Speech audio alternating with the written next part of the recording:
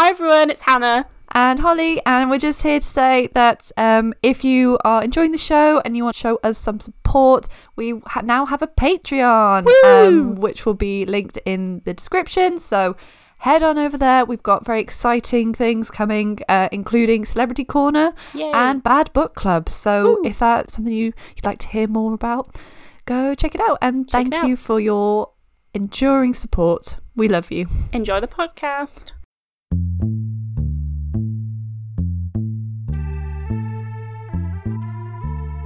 Welcome to a new episode of Culture Hang with me, Hannah. And with me, Holly. We talk about culture and we hang out and we have lots of fun, and we hope you do too. And if you enjoy what you hear today, feel free to follow us on all the social media. It will be linked in the description, or you could always give us a review if you're feeling especially nice or especially mean, I guess. Just do what you want. If you want to get in touch, please do as well. But yeah, overall, I think we hope you're having a good time. Yeah, good life. Vibes. Good vibes. Happy October as well. Yes. Welcome. Pinch Punch, the first of the month. Yeah, it's the first day of the month for us, but oh yeah, it won't not for you guys. You're in the future. We always like to begin this podcast by discussing pop culture from a week before we really dive into the hearty stuff that we're going to talk about today. Holly, what have you been seeing this week? What has caught your eye? Again, I think in a continuation from last week, it's not been a great week for women everywhere. Yeah. But in connection to that, R. Kelly has actually been charged with racketeering and sex trafficking charges. Yes. So everyone's talking about how this is such like a pivotal moment, and people are actually listening to Black women, and you know, it's really a finally good step in the direction for his victims and survivors that have been campaigning for decades for this to happen. So you know, absolutely so pleased for them, and I'm glad he's going to jail. Same. Shane Dawson has wormed his little sweaty face back up onto the internet. Yes. And he appeared on Ryland's podcast, and Jeffree Star alluded to them releasing a video together, I think maybe today, which is Friday the 1st for us. But oh, okay, so you might know more about it than us at this point. He's determined to make this comeback. Like, no, but what, does he not know how to do anything else? Like, he's, 33 and... I don't know that he does. I honestly don't. I think if he's gonna do it, just do it, you know. Yeah, stop. To quote Nike, just do it. Like, people aren't gonna like it. I feel like he keeps hinting towards it, and then people are like, oh my god, don't do it, and he doesn't do it, and then a couple of weeks later it's coming back again. Just do it. Like, and get it over with. Yeah, bite the bullet. Most people aren't gonna like it, but like you've got some devoted fans who want this, so if you're gonna do it, and stop wasting our time.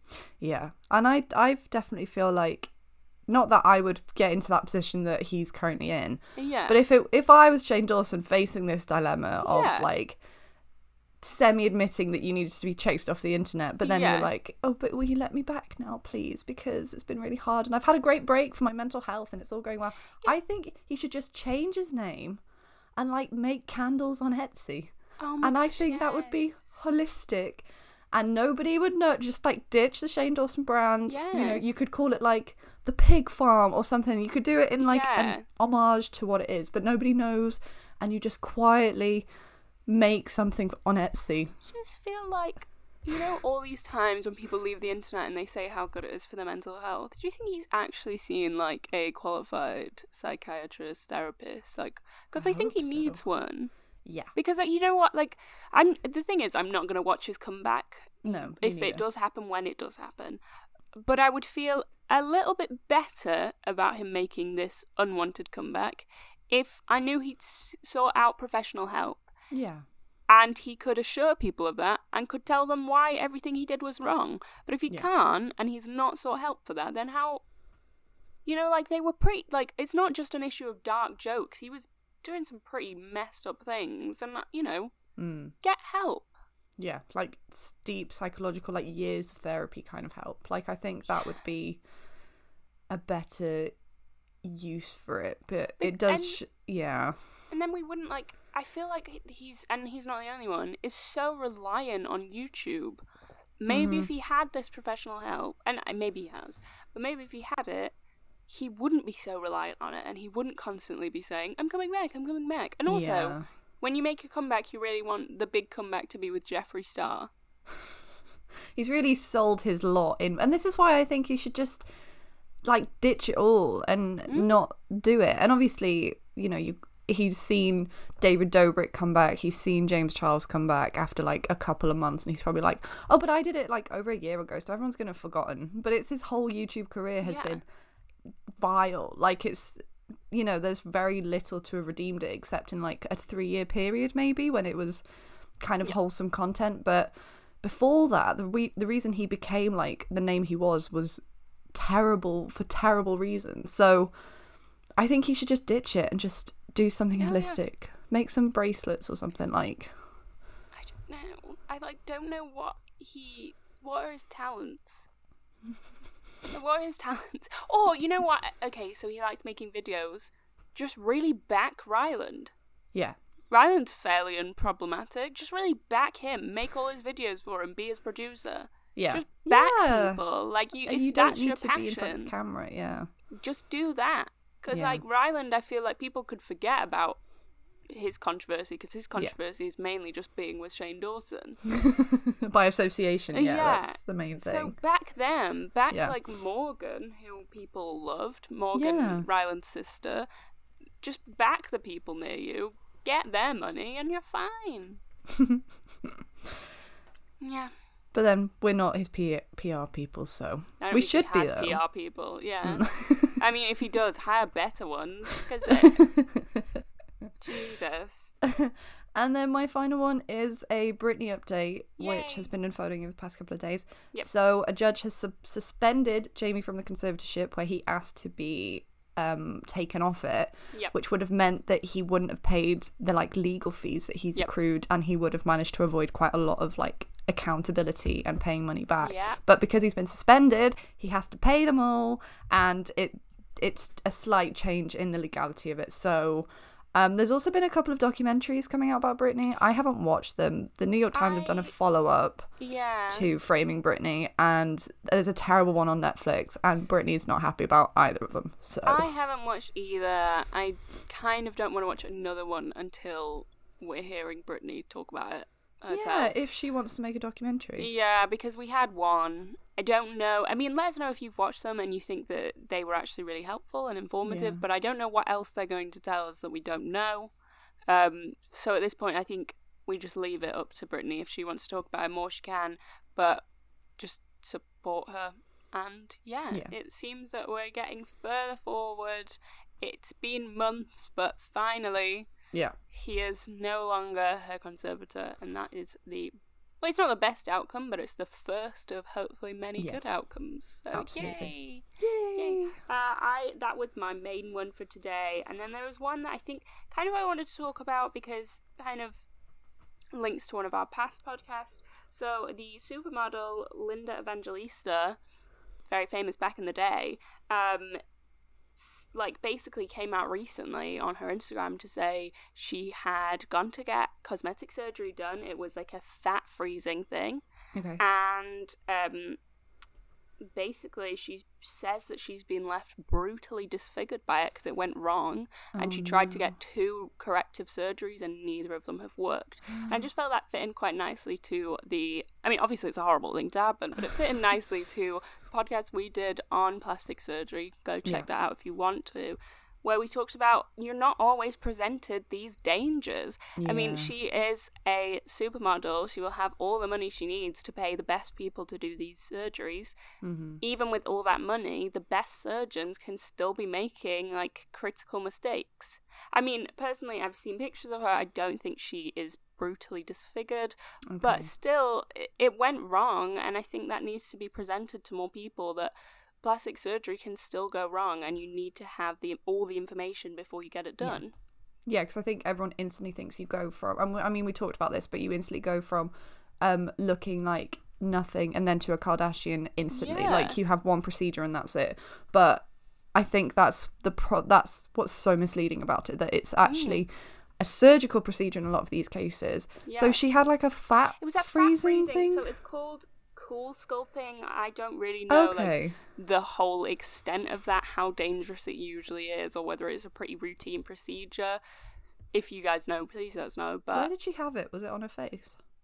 body, I assumed. Oh, right, okay. But I think again it kind of speaks to like a pressure that you can be one of the most beautiful women in the world, and you still get to a point in your life where you're like, I need to have something done to uphold this or change it. And I don't know, I just thought it was kind of interesting. But that's all the pop culture I have from this week. I didn't think it was a particularly pop culture heavy moment, and like Holly said, kind of a sad week for women. But I hope we have,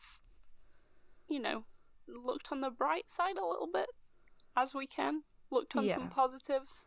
It's difficult because you never know what really to mention or what to not mention. And I always think it's like, just because we don't talk about it doesn't mean we're not aware and deeply saddened by the world at the moment. Exactly. But I feel like there is an element of like, when you're living with it every day. Yeah. It's nice to have an escape. Yeah. So I feel like it was nice that we could talk about some positive things that have happened for women this week, like Britney and the survivors of R. Kelly and things like that. I think that was a really positive move forward, so I am very happy for those people. Absolutely. And I'm happy that R. Kelly will be going away for a very, very long time. Because it's about bloody time, isn't it?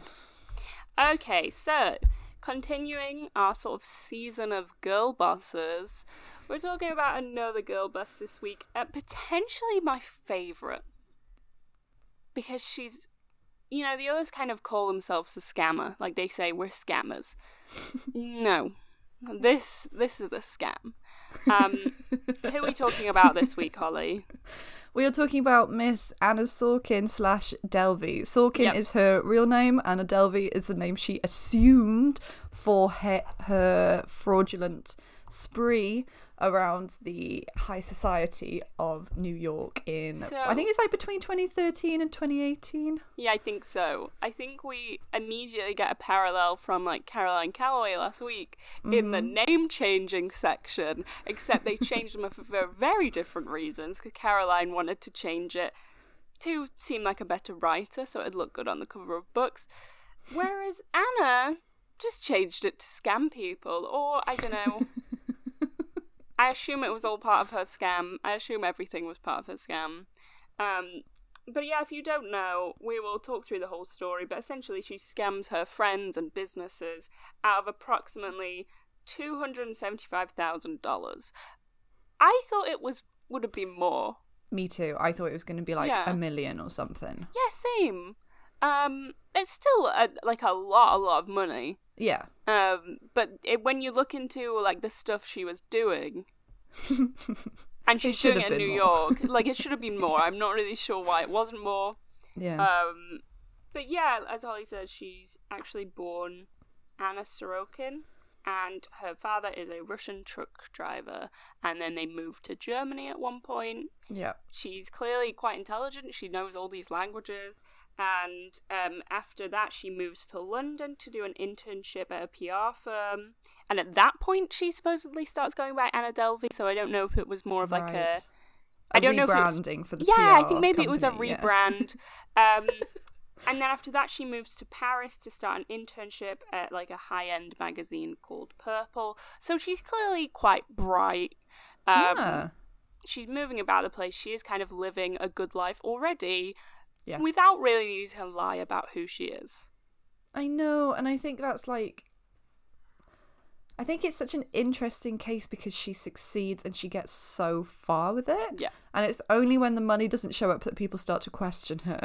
But for a long time, like, people are rich enough that it doesn't matter that she doesn't pay them back. It very much is the situation from, like, the Bling Ring when they're stealing from Paris Hilton and they're just taking a little bit each time.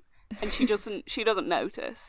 And there is a part of you that's like, well, if the opportunity's there, I think we all have a small bit of us that's like, would you not, like, you could give it a go. You know, like, if you're in a jewellery shop alone, the people who worked there had, for some reason, gone to the back, and there was, like, a diamond ring just out right in front of you. the thought would cross your mind. Yeah. I could just take that right now. Yeah. But most people would then be like, not worth it, is it? It's like she just didn't have that thought. The thought was there of, I could take that, and then she thought, might as well, and she did. Yeah. And then she kept doing it, and she kept doing it, and to the point where she obviously bought into the persona so much that it was just true. Because even when it's falling apart, we will go onto it, but yep. my favourite parts are where she still does like the princessy thing, even when like she's got nothing, she's got nowhere to stay, she's like begging to stay on people's couches, and they're like, I'll give you some water, and she's like, yeah, but is it was it Pellegrino water, the bottled expensive water? And I was like, Anna, it's the jig is up. Like, she doesn't quit. She does not quit. So fair enough to her. So part of the lie is, so she gets on the NYC social scene. I'm very much envisioning like a Gossip Girl vibe. Probably isn't that, but that's what I'm thinking. She's going clubbing with celebrities, or at least influency style people. She's having a good time, but at the same time, the reason this has happened is she's lied to everyone and said, listen, I am a German heiress, and I'm about to inherit $60 million. So just hang with me. I'm going to buy you everything you want. As soon as I inherit that everything's going to be great. So everyone's hanging out with her. They're all having a great time. And I wonder what she was like to hang out with, because I feel like she would have been... Is she a lot of fun, or are people kind of taking advantage of her as well? I think maybe because she's like pretending with all the trappings as well. She's like extravagant and will just buy everything, and everyone kind of loves that because she's doing not what everyone else is doing. But from the pictures, like the club photos that I've seen, she looks so awkward, as we all do in these horrible sweaty club photos. But I thought they'd be more glamorous. It's kind of... They're not glamorous at all. They're really not glamorous. No. And you just think, oh, Anna. But I'm kind of... I'm just amazed that she managed to pull it off and no one questioned it long, because I reckon she had like 4 or 5 years on the circuit before. Before it was going downhill. Did you read all the different lies she told about what her dad actually did? Yeah. What was it? What were all the different ones? I was like... So he was a Russian oil tycoon. Yeah. But then it depended on who she was talking to, because she clearly gauged that some people would not be into that. So for some, he was like into environmental sciences. Oh, he's solar power. Yeah, solar power. So it depended who she talked to for that one, because some people wouldn't like oil tycoon, so she went down the environmental route. Like, she's hanging out with Greta Thunberg in NYC clubbing, and she's like, oh, she's not going to be too keen on my dad's source of income. I'm going to change that up. I do like Rachel Williams, who she does make pay $62,000 at some point, but we will get on to that. She writes like a lot of think pieces after this. So the one she writes for Vanity Fair, she says her default setting was haughty, she didn't take herself too seriously, she was quirky and erratic, she acted with the entitlement and impulsivity of a once spoiled, seldom disciplined child, offset by a tendency to befriend workers rather than management, and let slip the occasional comment suggesting a deeper empathy. So she'd be like, it's a lot of responsibility to have people working for you. People have families to feed. That is no joke. So I think maybe that was part of the appeal, that she couldn't like find a niche market really. So she like kind of befriended everybody. Yeah. And bought affection, I think. Yeah, and so I do feel like she's definitely using people, but I think people are probably using her as well, because if you've got someone that's willing to pay for all your meals, you're probably going to take advantage of that. But I think the Rachel thing is that's the thing that kind of disappoints me in her, because there is a bit of you to begin with that's like, well, she's just kind of taken from the rich. And they're not even noticing. So again, it's this sort of Paris Hilton bling ring situation. Obviously it's not the right thing to happen, but there's a bit of you like, if it's going to happen to anyone, maybe the people who aren't going to notice. But then we will get into it, but she takes money from Rachel, who is her friend and is not super wealthy, Yeah. I don't know. That's the kind of disappoint. It should all be disappointing, but that's the bit where she like falls at the last hurdle. That's like the too far bit. I love that she stays in the 11 Howard, which costs roughly $400 a night, and that's not like one of their deluxe suites, but it's $400 a night. And she's like, yes, this is where I'm going to set up and stay. She apparently just tipped everybody $100 at a time. She just had like all this cash that she would just throw at people, essentially. This is why I think she initially is like not an unlikable character, because she tips those employees well. Like, I don't know, I'm sure maybe in these sort of hotels some people are tipping quite well as well, but it says that she sent a case of 1975 Dom Perignon to one of the staff at the 11 Howard. Just like randomly sent them some champagne that will be worth like a ton. Just randomly. See, I read that was because they were like, you need to pay. You haven't wire transferred us. So she sent them this expensive bottle of champagne, and that was the final straw, and they were like, you need to get out now because you haven't paid any of your bills, and yet you've sent us this. But at the same time, she is giving, like, her go-to is $100 tips. So, like, no matter what, she's giving out $100 tips to hotel staff. Which makes, again, when you read that, it's like, well, you know, the rich people aren't noticing, and she's making these people's day a bit better. Like, if someone tips me $100, thrilled. Speaking of, we do have a Patreon with You can't tip us $100. Please don't try. Just, if you have spare change, you can give it to us. But we do give you content in return. Quick little plug there. My favourite bit is this obsession with the ADF, which is the thing she wants to set up, which stands for the Anna Delvey Foundation, because it really shows the narcissism there. So essentially, I don't really know what the intention with the Anna Delvey Foundation is. I think it's to display art, but it's also like a members-only club. Yeah. You would think with a name like the Anna Delvey Foundation, it might be to do some good, and then you would really be on side that she's stealing money, but she's helping people. It's a members-only art club, from what I understand. Yeah, like Soho House, which I've never been to, but I've walked past. Lovely. I know it exists. So yeah, that's what her aim is. And that's kind of what she presents why she's stealing all this money for. Yeah. So that it can go towards this house that's going to help so many people.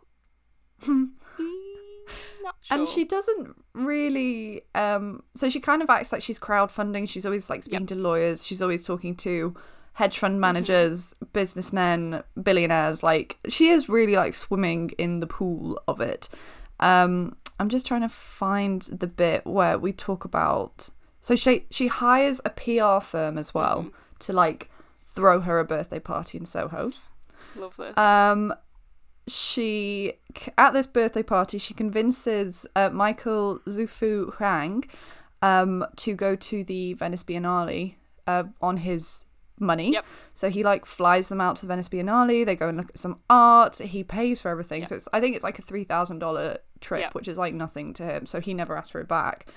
The party in Soho where it's held, they reach out to him on Instagram because they see a Polaroid of him and Anna at this party, and they say, can you contact Anna because she hasn't paid us for this party.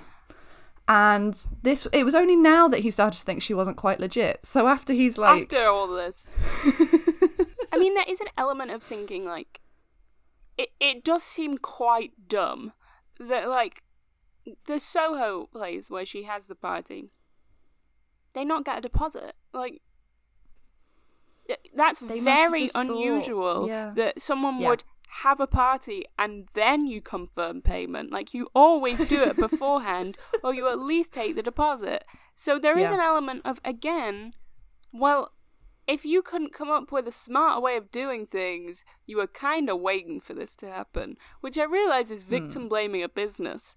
And I don't fully agree with it, but why did they not at least get a deposit or something? Or maybe they did, but like, why don't you It take wasn't. payment before someone has the event? I think that's quite normal. Like, I think people... because it was like a massive party. Yeah, I feel as like well, when you have clearly. a wedding, you Yeah. pay for the space before. and that's the only equivalent I can think of to this. So she should have paid Yes. before you but allowed she- her of to course- have the party. But she probably was like, oh yeah, I'll just do it in a big wire transfer Yeah. afterwards because I don't know how much it's going to be. Like, she probably just blacked Which her way is through it kind and they of- were like, okay. For context, that's just kind of what she does with the whole thing. It always comes down Yeah. to wire transfers. I don't really understand how a wire transfer works, but it seems to Why work is the it- majority of times. Why is it different from sending money to someone else's bank No account? idea. I don't know. Because that's how she gets away with staying in these hotels, and that she's like, oh, I'll just Yeah. wire transfer you, and then doesn't happen. Nothing happens.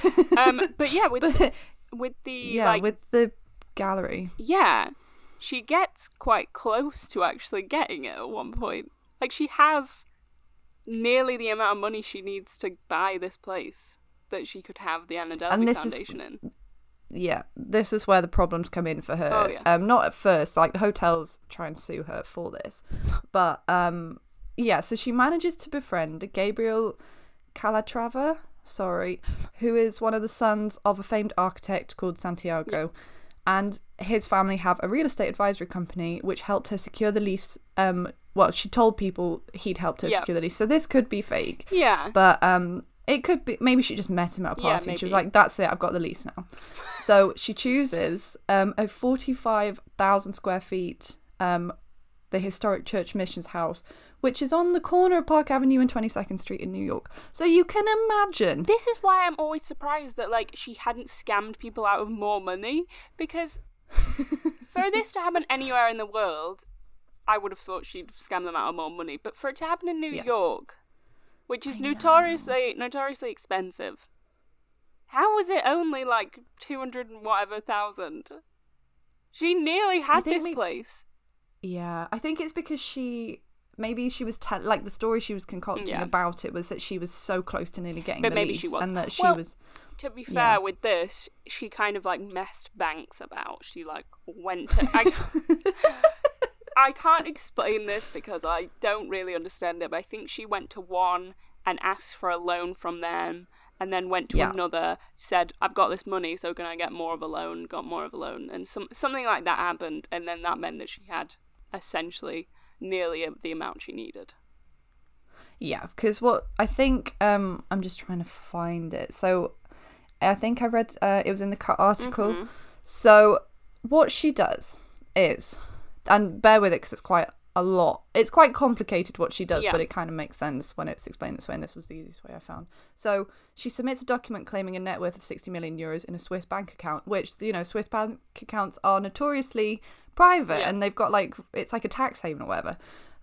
So she submits this to the City National Bank in pursuit of a $22 million loan. So this is how much she wants.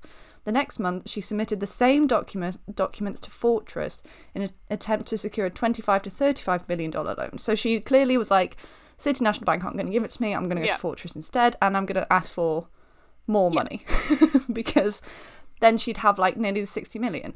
So that bank asked her for $100,000 to perform due diligence. She then convinced a representative of City National to extend her a $100,000 line of credit, which she then wired to Fortress. So this is fraud. This is money Yes, that she does not have, but literally. she's presenting that she has it. Then, apparently spooked by Fortress's decision to send representatives to Switzerland to personally check her assets, she withdrew herself from the process halfway through, wiring the remaining $55,000 to Citibank account that she used for personal expenses. So then she goes on like a shopping spree. She puts this $55,000 into a shopping account. Then she deposits $160,000 worth of bad checks into the same account, managing to withdraw $70,000 before they were returned, which is how she managed to pay off the 11 Howard, so her hotel bill, and then to buy her concierge friend a t-shirt. Just in a the same t-shirt? time. Yeah. So she was like, but it was like a $400 Oh, t-shirt. right. Okay. So What was so special about this t-shirt? she she gets kicked out of the hotel. She's friends with a concierge called Nev. Nev goes across the street and she's like, this colour would look beautiful on you. And Nev's like, yeah, this is my favourite colour. So Anna buys her the t-shirt, and that's like things like that are pretty nice. See, she's like trying to be nice in this person. Yeah. So in May, Anna convinced the company Blade to charter her a $35,000 jet to Omaha by sending them a forged confirmation of a wire transfer for Deutsche Bank. So she's also forging documents at this point. Like, that's not great, Anna. And she also has the business card of the CEO of Blade, but she met him at a Soho House party.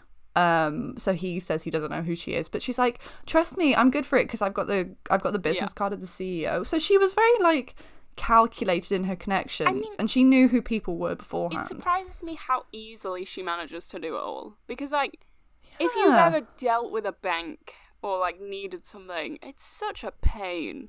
You know, people trying to get like a mortgage and stuff like that. Yeah. And like they can't. It's just a real hassle. She seems to walk into these places and she's just like, here's some forged documents. No one really checks, and boom, she's on her way.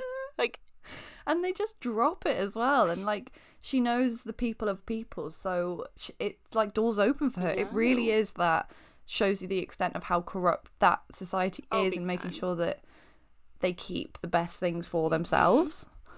But the way she like spends other money, she just spends it on holding big dinners. She is buying all these like branded things from like Acne Studios and Supreme. But she's so extravagant with it that everyone's like, oh, she didn't pay me, she made me pay for her taxi. Oh, but it's fine because that was like $50. Yeah. So she's super rich, so she'll pay me back at a later date. But yeah, so my favourite things about the, what's it called? The art house thing she wanted to create was that she was telling everybody that it was going to be a rotating array of pop-up shots created by Daniel Ashram, who she knew from her Purple days, and exhibitions and installations from blue-chip artists like Urs Fischer, Damien Hirst, Jeff Koons and Tracy Emin. For the inaugural event, Anna told people the artist Christo had agreed to wrap the building in the way that he does for like... Yeah. He just puts a big bow on it, really, but it's, you know, it is a building. And the man who owns the building, Abby Rosen... This poor man, we're just like, he just puts a big bow on it. And he's on his way. You call it art. Yeah, just a big bow. I could put a big bow on a building. Just need a ladder. Oh my god, stop complaining. Yeah, give me a roll of wrapping paper and I'll give a good stab at it for like quarter of the price. So the owner of the building also owned the 11 Howard that she was staying in, and she got to a point, because of all her connections, she was talking to people high up in the food and beverage industry about how they were going to stock the bars of this place. It's like, so people strange. believed it was going to happen. Yeah. That's the thing, like, it's weird how close she gets to it happening. Like, at this point, is she contacting these artists? Are these artists aware that it's happening? I don't think they're aware that it's But, like, imagine if they did. Imagine if she's, like, sliding into Tracy Emin's DMs. She's like, hey. Yo, Tracy, how would you feel? It's not set in stone, but... I'm going to put you beside a giant shitty Jeff Koons art. You're welcome. I imagine... It's where your art belongs. Yeah, but it seems like... I mean, her background is in art and fashion, I think. I might be wrong. Yeah, I think that's... I mean, Anna, that is. And I get, like... it just seemed like an odd selection of artists. I don't know why. Like, I didn't expect her to come up with those artists, but... I guess. I think it's people who in like pop culture recognise the most as artists who have made it, whether you like them or not. Like, I have a personal vendetta against Damien Hirst, which we have explored on this podcast before. But like, it's just like, oh, who's it at the moment? Who's been it for the past like 30 years? Well, I'm gonna grab them and I'm gonna grab them, and then they'll be there because that will prove that I've like made it in the same way. But she manages to like do all the different financial things because someone tells her to get in touch with Joel Cohen, who prosecuted The Wolf of Wall Street, the like actual guy. He puts her in touch with a partner, who I think is called Andy Lance, who then is like talking to these banks on her behalf. So she manages again to position herself in the best place to receive all of this, and she'd like phone him in the middle of the night as well. And it's just so strange that you get like so much of it is word of mouth, and you get credibility from the people that you know, and I think that's just a stupid way to run anything. It's very stupid. Yeah. So what next thing should we go to? Well, my next thing is really the infamous holiday, but I don't know. I feel like there is a couple of things before that. When the holiday that she goes on with, I won't just call her Natalie, but Rachel. Yeah. Oh. Rachel is Caroline such a Natalie Beach in this situation.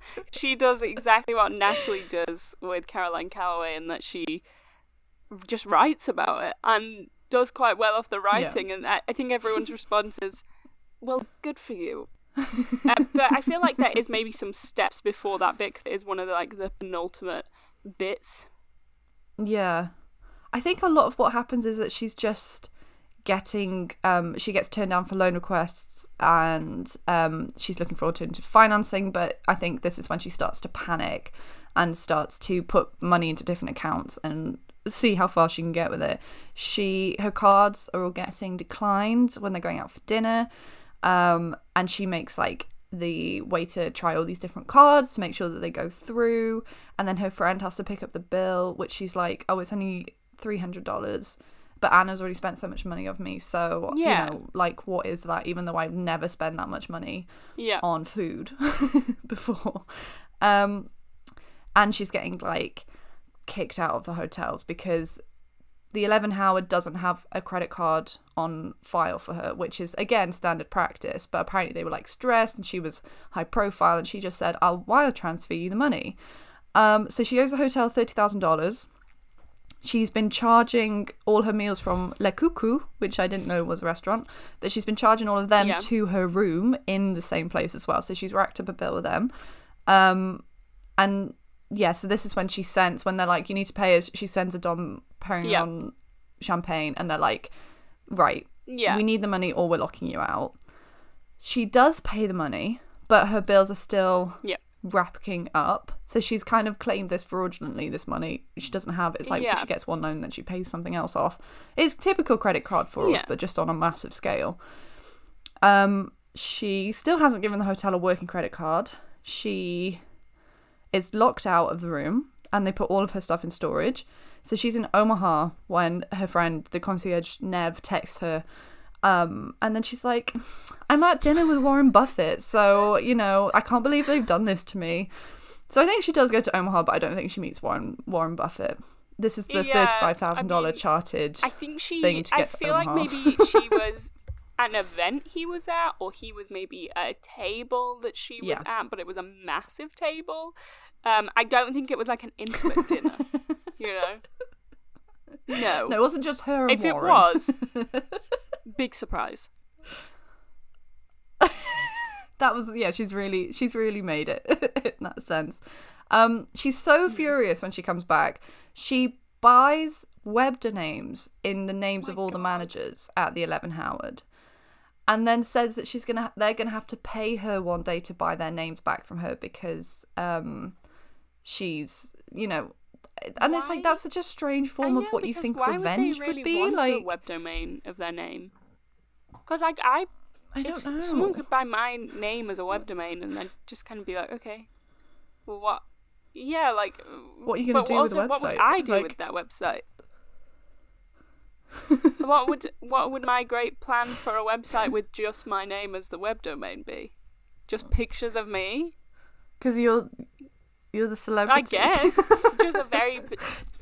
Did you ever hear that thing in I remember in like the early days of Tumblr, and I had two friends that were also on Tumblr at the same time as me, and we used to talk about it in science. So we were like probably like 14 at this point, and one of my friends was like, I'm making up all these domain names for Tumblr accounts because people will buy them from me because they want them so badly. So she was like targeting fandoms so that it's like a business model. And I remember feeling like, It's smart, but who's going to Well, buy things something like a blog? If a book came out, like say The Hunger Games when it first came out, someone would get like the Tumblr URL Katniss Everdeen.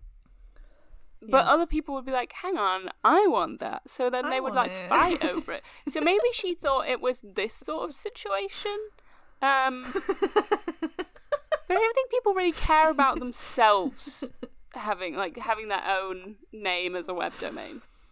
Not so much. I don't think, unless you're doing like, I've got one to showcase writing, or it's like a very it isn't usually purpose. just like Holly Miller. It'll be like Holly Miller blank, like something else. Yeah. Not many people would just have their name as a web domain. You would have it like, this is my name, this is what I'm doing here. If it was just your name, it's just pictures of you. Like, that's all it can be. It's just your Instagram. Yeah, really. It genuinely is. So this is when she's like, she moves out and she's going back. She's just come back from Morocco and she's got kicked out of the hotel. So the Morocco trip. Yeah, so she goes to Morocco because I think things are going a bit wrong, and she decides, I need a break. So she goes to Morocco and she takes Rachel, who is a Vanity Fair photo department employee. So she's not like one of these rich people. She's not like the daughter of a millionaire or something. Maybe she is. I don't think she is. She's a pretty just working girl. She also takes her personal trainer, I think. Yeah, she does. Who's never named, but she's the trainer. The personal trainer is just there. So they go to Morocco, and to begin with, I think they're having a lovely time. Anna says to both Rachel and the trainer, like, I will pay for everything, because they're like, we can't afford this trip. She's like, don't worry, I got it. They pay for their flights, so that's all squared up. They did that themselves, but after that, she's like, everything's on me, and, special treat on me. I'm going to pay for, like, us to stay in this $7,000 a night villa. I think that's how much it is. Yeah. It is. It's $7,000 a night. And so they get there having fun, but because she's paying this much for the villa a night and she's kind of paying for everything else, I guess Rachel and the trainer are like, okay, well, we don't mind paying for like the meals, we can spare a little change for some meals and some of the clothing as well. Like, we'll just sort that out for you, don't worry. And then something happens, and I'm not quite sure what it is. I think maybe the personal trainer gets sick, or for some reason needs to go home, and goes to the reception and is like, listen, I gotta go. They're like, we can't let you check out because someone needs to pay, because we don't have a working credit card on file. Someone needs to pay for this. You've racked up quite a big bill. They then go to the room where Anna and Rachel are, and they're like, you have to pay, we're not leaving until you've paid. Anna she's like, there must be some sort of issue. I need to get this wired over. Like, but you're going to have to wait while I get this wired. They're like, no. So she turns to Rachel and says, would you mind just covering it for now? Like, I'll send you the money. Which, you might be thinking, not such a bad deal then if she's sending the money, except the bill was for $62,000, which is more than Rachel was, like quite a substantial amount more than what Rachel was making in a year. So I don't even know how it went through on her card. It was the Vanity Fair expenses card that she had for work. I mean, Vanity Fair must have been fuming, but at the same time, they've probably got their money's worth out of this whole situation. Can you believe that? And so she thought it was never going to come out because it was just to have the credit card so that the money was good for, and then Anna's bank transfer was going to go through before the money was taken out of the travel expense account. And then when she realises that she gets home, that the money's actually come out of the expense account, and now she has to talk to her boss about it because it wasn't like $62,000. How long have they been there for? Like 2 days? It wasn't like she'd charged her Uber to the card, and she'd got home and the Uber was a little bit more expensive than anticipated. Like, can you imagine charging to a work expenses card $62,000 and having to explain that because she didn't know that she'd been scammed at this point. So how is she explaining that? Oh, don't worry, my friend will transfer you in a can't. couple of days.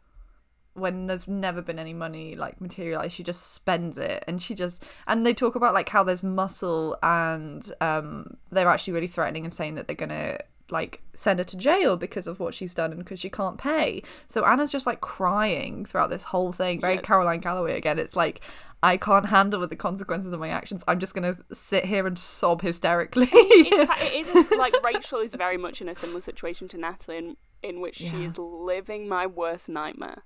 Because can you imagine the confrontation she had at work? Oh my, you just know that you'd be like, I think I'd vomit. I think I would just be like an absolute wreck, thinking I was going to go to jail. Yeah. I'd take myself to the police station. Yeah.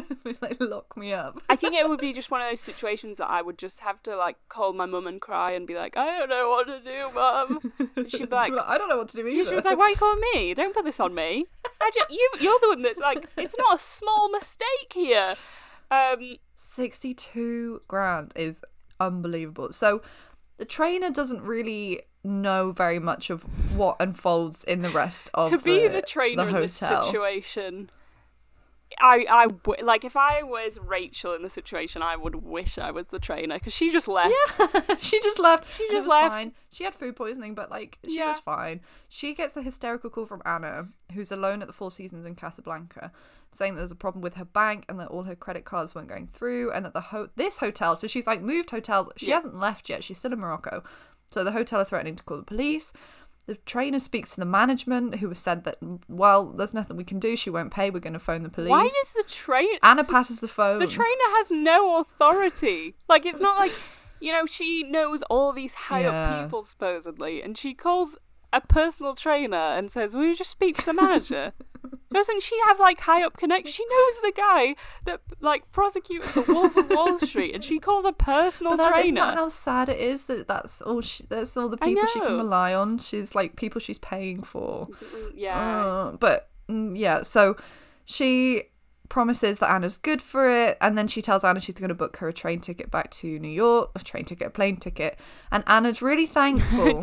But she asked to be flown first class back to New York. Be like, well, then I'm not. So, oh my god, does the personal trainer pay for that? I would not put up with this, mainly because I don't even have, like, my bank would just not allow me to do that. So I don't know how these people are doing it. I would be like, no, I'm sorry, you're gonna have to like sort your own travel out. I don't have the facilities for that. Like, if you called me and you were like not trapped somewhere, but if it was like a Natalie Beach situation where your plane had gotten cancelled and you literally had no money and you didn't know who to contact, I'd be like, okay, well, we'll sort something out. But if it's an issue where like I just had to speak to a hotel manager because you're not good to pay for the bill, and a couple of days before I was in the very same situation with you where you couldn't pay for a bill then, and one of our friends had to pay for it in the end, I maybe would think, maybe I won't pay for this person to fly first class home. It's so cheeky. It's so like... You can tell at this point it's not delusional, but it's kind of is, that she believes that... Oh yeah, I think she is. Fully... is this person who has this money, and this is just a mistake. And I think that's how she's like rationalized it in her head and thinks it's all going ahead with it still, but there's never been any money. Like, there was never money that she had to do this. So she flies back home. She turns up at the 11 Howard to collect her things in a rented Tesla, but again it's that appearance of like, I'm so wealthy, everything's going fine. She moves downtown to the Beekman Hotel, which I think is also expensive, but I don't know how much. She's getting reminders from Mark Creamers, who she hired to do her branding work for the Anna Delvey Foundation. He hasn't been paid £16,800 for his fee for what he did over a year ago. He keeps emailing her financial advisor, Peter W. Henneke, but they keep bouncing back, and Anna replies to this by saying, Peter passed away last month. Please refrain from contacting or mentioning any communication with him going forward. So she kills him off. She creates this character and then she kills him off when it gets too difficult. Oh my god. Oh, it's so funny. It's so funny. It is She's funny. allowed to stay 20 days at the Beekman Hotel, but then they realised that she didn't have a working credit card on file, and they didn't receive the wire transfer for $11,000, so they locked her out of her hotel room and confiscated her belongings in a similar way. Another 2 days later, she's at the W Hotel, which ends similarly, so they only let her stay for 2 days, which I think the fact that the people are letting her stay, 1, for like 3 months in a row, 2, for 20 days in a hotel without paying. That's a very long time. Again, it's like a lot of hotels, you have to pay a deposit as well. You'd think after it happened at one hotel and she'd not paid for nearly a month stay there, that it would become news in the hotel Surely, scene, at they least. must be talking to each other. And then she wouldn't go to... yeah, exactly. So what happened there? Especially some of the fanciest hotels in New York. You don't have like no one there has connections to other hotels where they can be like, hang on, just so you know, we've had... Or maybe it was some sort of sabotage situation that they were sending her there. Maybe. Like she left their hotel and they were like, oh, maybe try this one. Shit. Knock out the competition. Yeah. Let's play a prank on them by sending Anna Delvey their way. Silly, they see who like has the longest. It's like a competition. You had it for a month. You idiots. I only had it for 2 days. So yeah, she's effectively homeless at this point. She's wandering around in her expensive things, and then she turns up at the trainer's apartment, crying, begging to stay. The trainer's like, you can't stay. I have a date. You're ruining my time and my life. Wait, so the trainer's limit was not having to pay for the private, like the, what is it called, business class on the plane. It's too posh. It wasn't that. It was her just asking to stay at the flat and her saying no because she had a date. She was like, that was like, the please, limit. Can I stay? She was like, this is a really bad time. Like, she doesn't know she's been kicked out of the hotels before. So this is a very weird limit for this. Like, I just find it weird that like a couple of, like last month she's paid a ridiculous amount for her to get like a plane home, and this month she's like, she doesn't know any of this has gone wrong, but she's like, you cannot. I mean, good for her for standing up for herself, but it seems like a weird place to set your limit. But she still lets her stay, and this is where she demands the expensive bottled water, and she's like crying and sobbing, talking about how tired she is. So the trainer texts Rachel Williams, who then divulges what happens in Morocco. So what's Rachel been doing? Rachel's just been like, I'm not going to communicate with her. Like, I don't. What's she been doing about the massive like debt? I don't know. She doesn't mention it in the articles, but I'd be intrigued. God, it's got to have been. It's been like a month. Oh, it's so bad.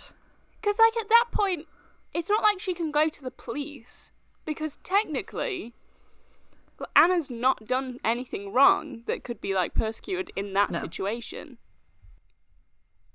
Which is the scary thing, that you could be in that situation with anyone you know, where they end up like getting a massive bill and you have to pay it, and then because they say they're gonna pay you back, and they don't, and you can't do anything about that because technically they've done nothing wrong. All she does is she gets, so it's like a month later, she gets $5,000 from Anna, and that's it.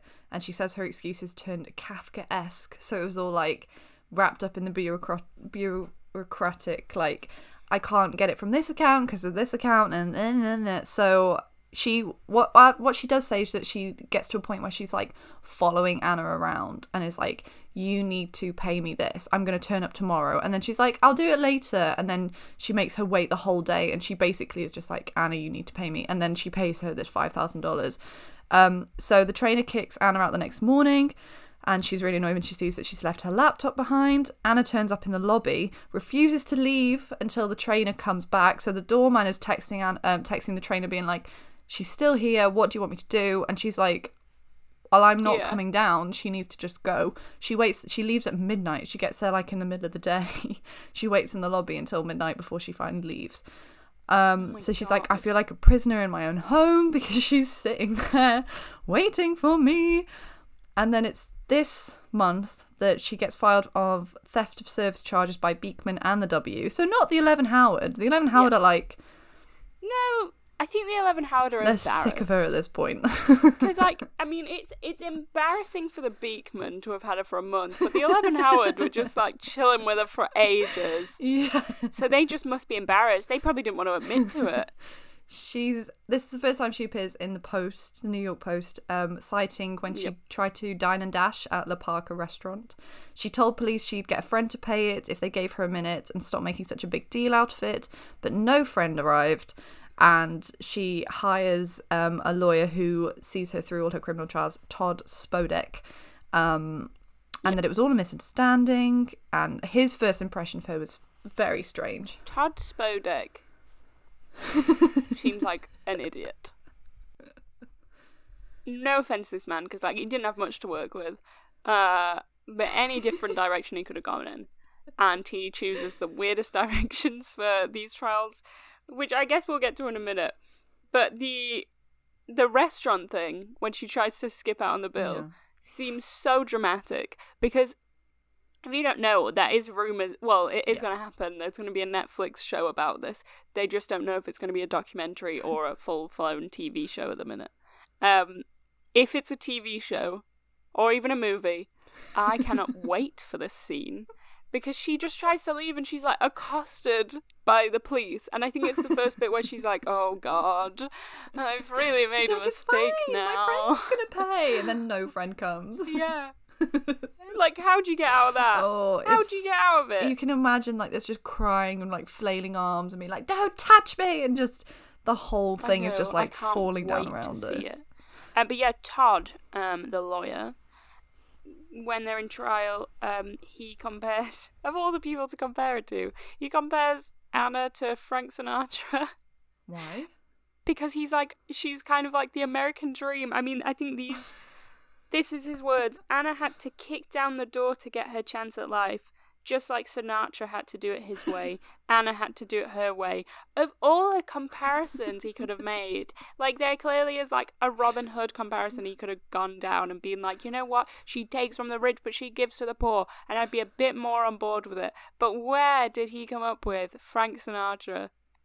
Especially because Sinatra had, like, mafia links. Like, exactly. That's how Sinatra but I guess that's his point. Like, he did it his way and she's doing it her way. You know, like, he didn't do it the best way, but he did it and we all love him. Yeah. A little bit of crime ain't hurt nobody. And the thing about Todd as well, because he's so high up and this is like a big case, people are helping with this. There's people underneath him that helped come up with this argument. So there were several people that thought, you know what's going to kill in court? Frank Sinatra. Everyone loves him. Everyone loves Sinatra, yeah. He did nothing wrong with the law. We'll just bring him in. It's so bizarre, and if you hadn't guessed, it doesn't work. No, it absolutely doesn't work. But so the trainer and Rachel Williams attempt to organise an intervention, which again, when the drama... Rachel, leave! Like, go to the police, I don't care, but, like, why? Why are you still even trying? She's made, like, surely she's lost her job because of this. If Vanity Fair is still employing her for spending, like, however many thousands on their company card, Vanity Fair are just as stupid as anyone else. Yeah. Or maybe they know that the story's going to be good for it, so they're keeping Rachel on, like, to invest as, like, an investigative journalist. They were like, we're not going to pay you for, like, the next year, but if you write some good articles about it, that's okay. For a holiday you were miserable on. Like, you didn't even have a good time. So they go to a local restaurant. They ask her why she's done it, who she really is, if she even planned to pay anyone back. She brushed them all off. She got really, really angry. She starts to cry. She said she'd had enough to pay everyone once the lease had been signed, as in the lease for church missions on Park Avenue. Also, hasn't that building gone now? Like, I felt the building's gone. Yeah, someone's and she has to show us. She's like, it's just been sold, and then she's like, it's fake news. Another scene that I am very excited to see play out on a TV show. I cannot wait. Because that will be so, like, it's got to be funny, but also, like, you're gonna be watching it like, what the hell? Like, she purely must be delusional at this point. Absolutely. She's either really just committing to this bit, or she's delusional. Yeah, she's bizarre. Like, she's fully bought into her own lie, and I think that's kind of remarkable that you get so far, and then she's like, well, I've got this far, so why would I not try it? Like, why would I not do it any bigger? So essentially, it's all just completely going wrong at this point. It's revealed in the court documents that she made up Peter W. Henke, who was her family's advisor. Her cell phone number belonged to a now defunct burner phone from a supermarket, and she had her misdemeanor charges pending. She deposited 2 bad checks into the Signature Bank, netting her $8,200, which is how she managed to take away the planned trip to California. So it's all being unraveled. So she faced 6 counts of grand larceny and attempted grand larceny, in addition to theft of services, according to the indictment. So she goes to prison. She does, and she doesn't just go to any prison. She goes to Rikers Island, which is like one of the worst prisons. And she's not there for the whole time. I think she's there before she goes to court and she gets the sentencing. But when asked about, it's a horrible, horrible prison. Most prisons are, but this is like terrible. But when asked about whether she regrets going, she could have changed it, but when asked if she regrets it, she says she doesn't want to cut out that experience from her system. She doesn't want to that's so bizarre that, wouldn't you be like, yeah, I really didn't want to go to jail, it was one of the worst experiences of my life. She doesn't want to cut it from her system. She's pretty chill about the whole thing. Yeah, because she sees it as a sociological experiment, is another quote unquote. And she made friends. She finds the murderers most interesting. And there were a couple of other girls in there for financial crimes, and she didn't realise it was so easy to steal other people's identities. See, she's, that's the real girl boss moment of it all. But I think so this is how she came to my attention during the trial, in, I guess, kind of a clever move in terms of publicity, but not a clever move in terms of not going to prison. She hires a, stylist who style her. And when she explains it, it kind of makes sense. She says that, in prison, can't have your hair done or your makeup done, and you're, wearing the same thing all the time. So, if you get the opportunity to be styled and wear nice clothes for a bit, you're going to want to do it. Don't think it came off that well in court, but social media loved it because she was obsessed with, and a lot of the article headlines that people were writing were so similar to the defendant wore Louboutins. Yeah, literally. Yeah. They were all written in that kind of, that very Nancy Joe, what she coined with Alexis Nyers. And it was amazing to see it in, the history of it, that she was being painted as this very, glamorous. And she's not glamorous. I don't think she's not, classically beautiful or very, as an elegant person. But they made sure that she was very, polished and had this signature look, even as she was sitting there on the... Well, I feel like the famous look was the dress and the choker. Yes. I think that's the one that everyone kind of remembers. Or if you don't, go look into it, because it's so bizarre, but at the same time, I get why she did it. And I also feel like if that was an opportunity for me, I would probably take it. But, she's paying pretty hefty legal fees, and now she's paying for a stylist. And it's not just, some little old stylist, it's someone who's, styled celebrities. Yeah. Yeah, they were looking at the brand of Anna Delvey still. So I don't know how she's paying that. I think so the lawyer made her sign a thing saying that he would get part of her assets, which I think is different from, her paying him upright. Yeah. So he wasn't working pro bono, but he's probably getting a massive cut of whatever's happening now with, the deals that she's signing for selling her story, because there's a New York law where criminals can't benefit from their notoriety. Yeah, because I think it's called the Son of Sam law. Netflix have bought the rights to the story. Yeah. She's not going to get any money from that. Which I feel I don't think she did the right thing, and I don't think she should get money, but at the same time, it is her story. I feel like she should be able, I don't know how she's paid it for legal fees, paying back the banks, paying back everyone that she defrauded, except Rachel, because I think that part of it got thrown out. She's not keen on Rachel. I don't know if so. The best interview I think with her is the 60 Minutes interview. If you've not seen it, go watch it. It's so bizarre. But they ask her about Rachel at 1 minute, and she's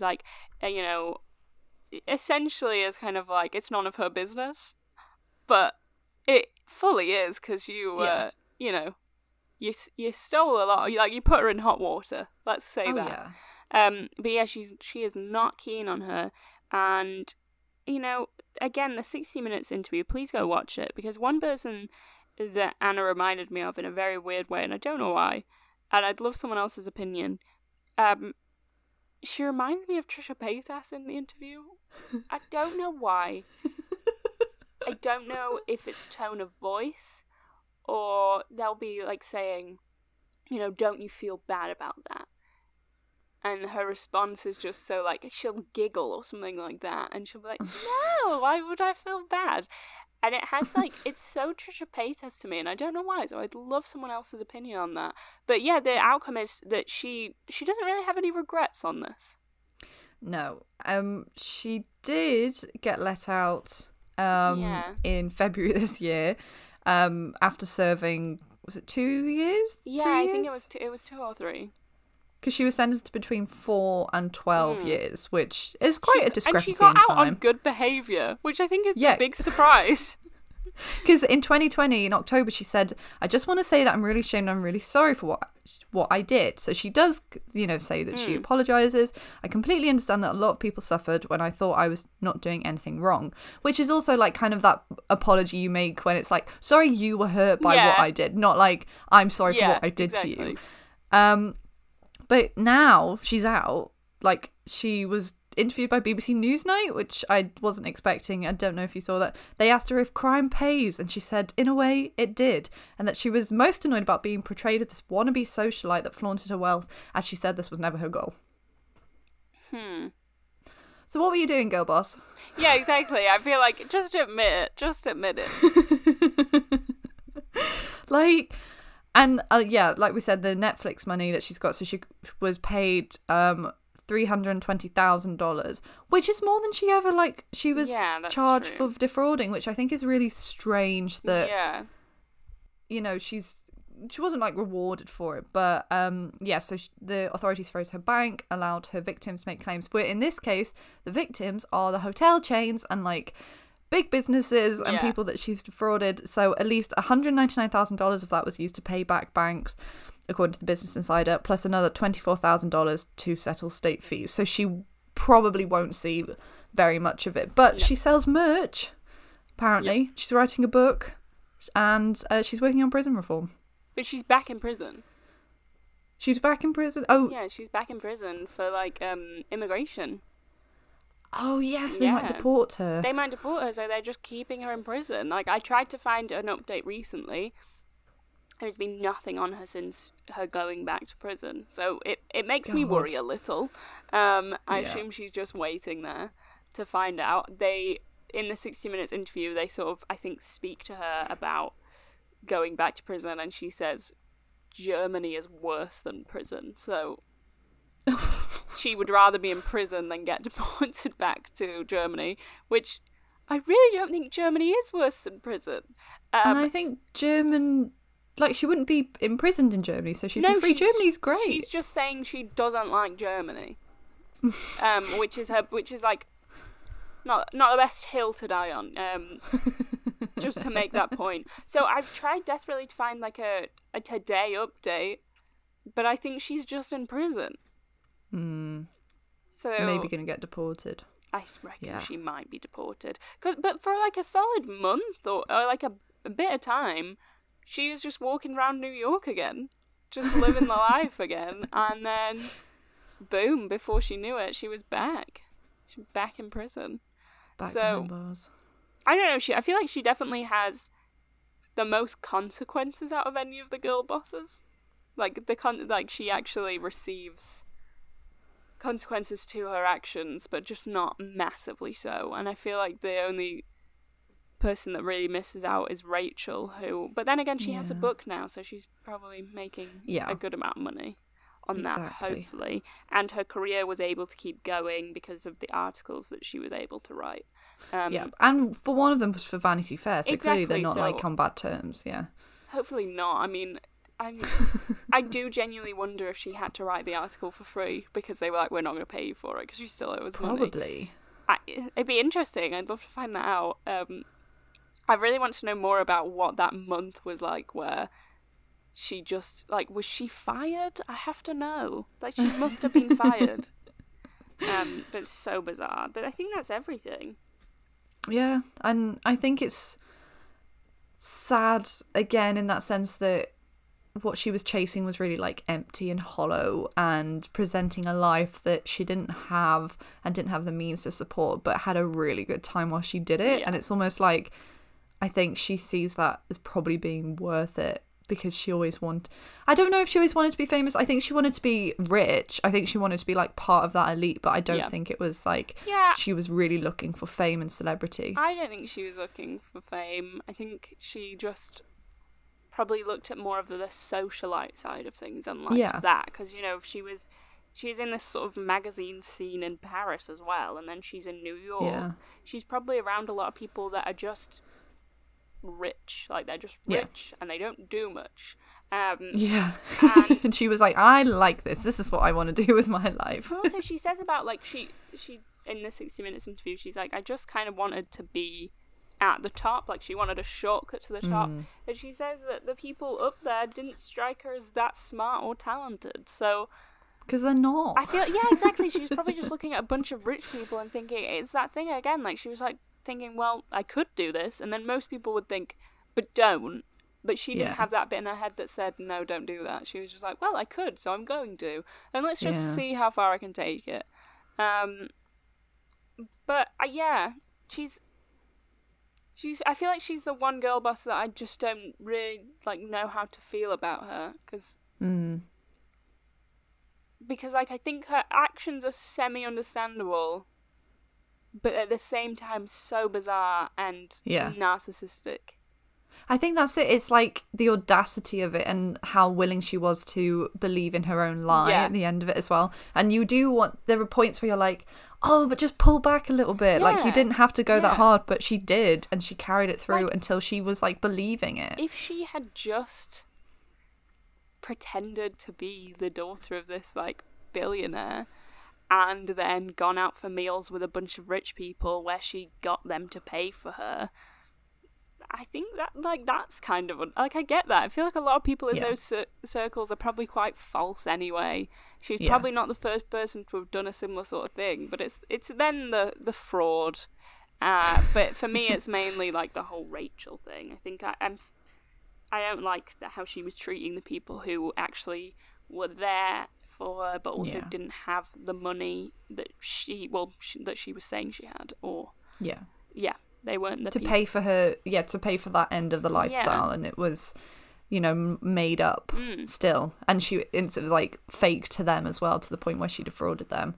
And I think that's that you're right. I think that's what makes me feel really iffy about it as well, because I didn't know about Rachel when I first heard about it. I didn't know, because I think the way people talk about it, it's just like, oh, girl boss, she like went around and just stole people's money, and I was like, well, she just went around with the rich people and took a bit of their money, and took a bit of their money.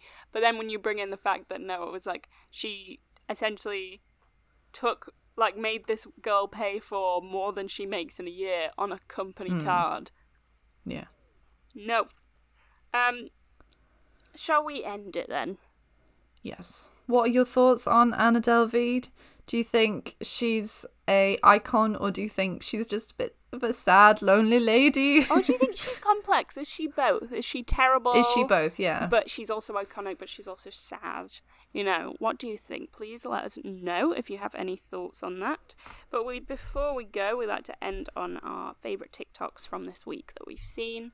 I will say my For You page this week has been full of, and I don't know if it has for you, Holly, this girl surprised her boyfriend at university, and he had a very strange reaction. He was sat on the sofa with a bunch of other girls, and every TikTok, or like every I'll see 5 TikToks, and then the 5th one will always be something about couch boy, because he's got a bad energy. And I like how we've all just collectively had the same response with this boy, who may be fully innocent in this situation. Have you seen the one of the girl recreating it?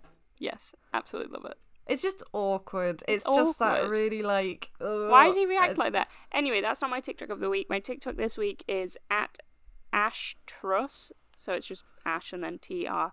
USS, and she goes on a Hinge date, but her best friend has dared her to act like Troy Bolton the whole time. Which she starts off by just like kind of saying Troy Bolton quotes, which is semi-normal, but then she starts telling him about her life, and she's just telling him Troy Bolton's life story, and she's like, yeah, my dad was the coach, but I was really into musicals, and then at one point she even says the Spring Musicale, which I would think most people would then be like, there's something going on here. He never notices, and then he asks her out on a second date, so it clearly didn't bother him. At one point she's just saying to him, what team? And he's like, nothing from this man. So yeah, that's my favourite. She's done another one as well. I think she's going to make it kind of into a series where she just goes on dates and she does weird things, because the first one is her on a date and she's been dared to say bada bing bada boom as much as possible. Very funny. I really love like that. Yeah, big fan. Mine is from Colour Me Lovely, who does a situational like PR firm. So she's done one for Grimes, and she's also done one for Elizabeth Holmes PR, which is very, very funny, where she's like, did you really... Oh, the transcripts are out about the text messages you've sent now. And we will do an Elizabeth Holmes episode, but until the trial has been concluded, I think we might hold off on that for a little bit. But yeah, she's very, very good. We love the Stan. Okay, well, if you enjoyed today, you can leave us a review or just give us a follow anywhere you want to. Like we say, links will be in the description. But yeah, we hope you enjoyed it, and let us know if you had any thoughts on what we talked about today. And if you would like any bonus podcasts, feel free to check out our Patreon. There is 2 subscription options, and it's always there if you do have a little extra change this month. Yeah. Anyway, see you next time. Bye-bye. Bye.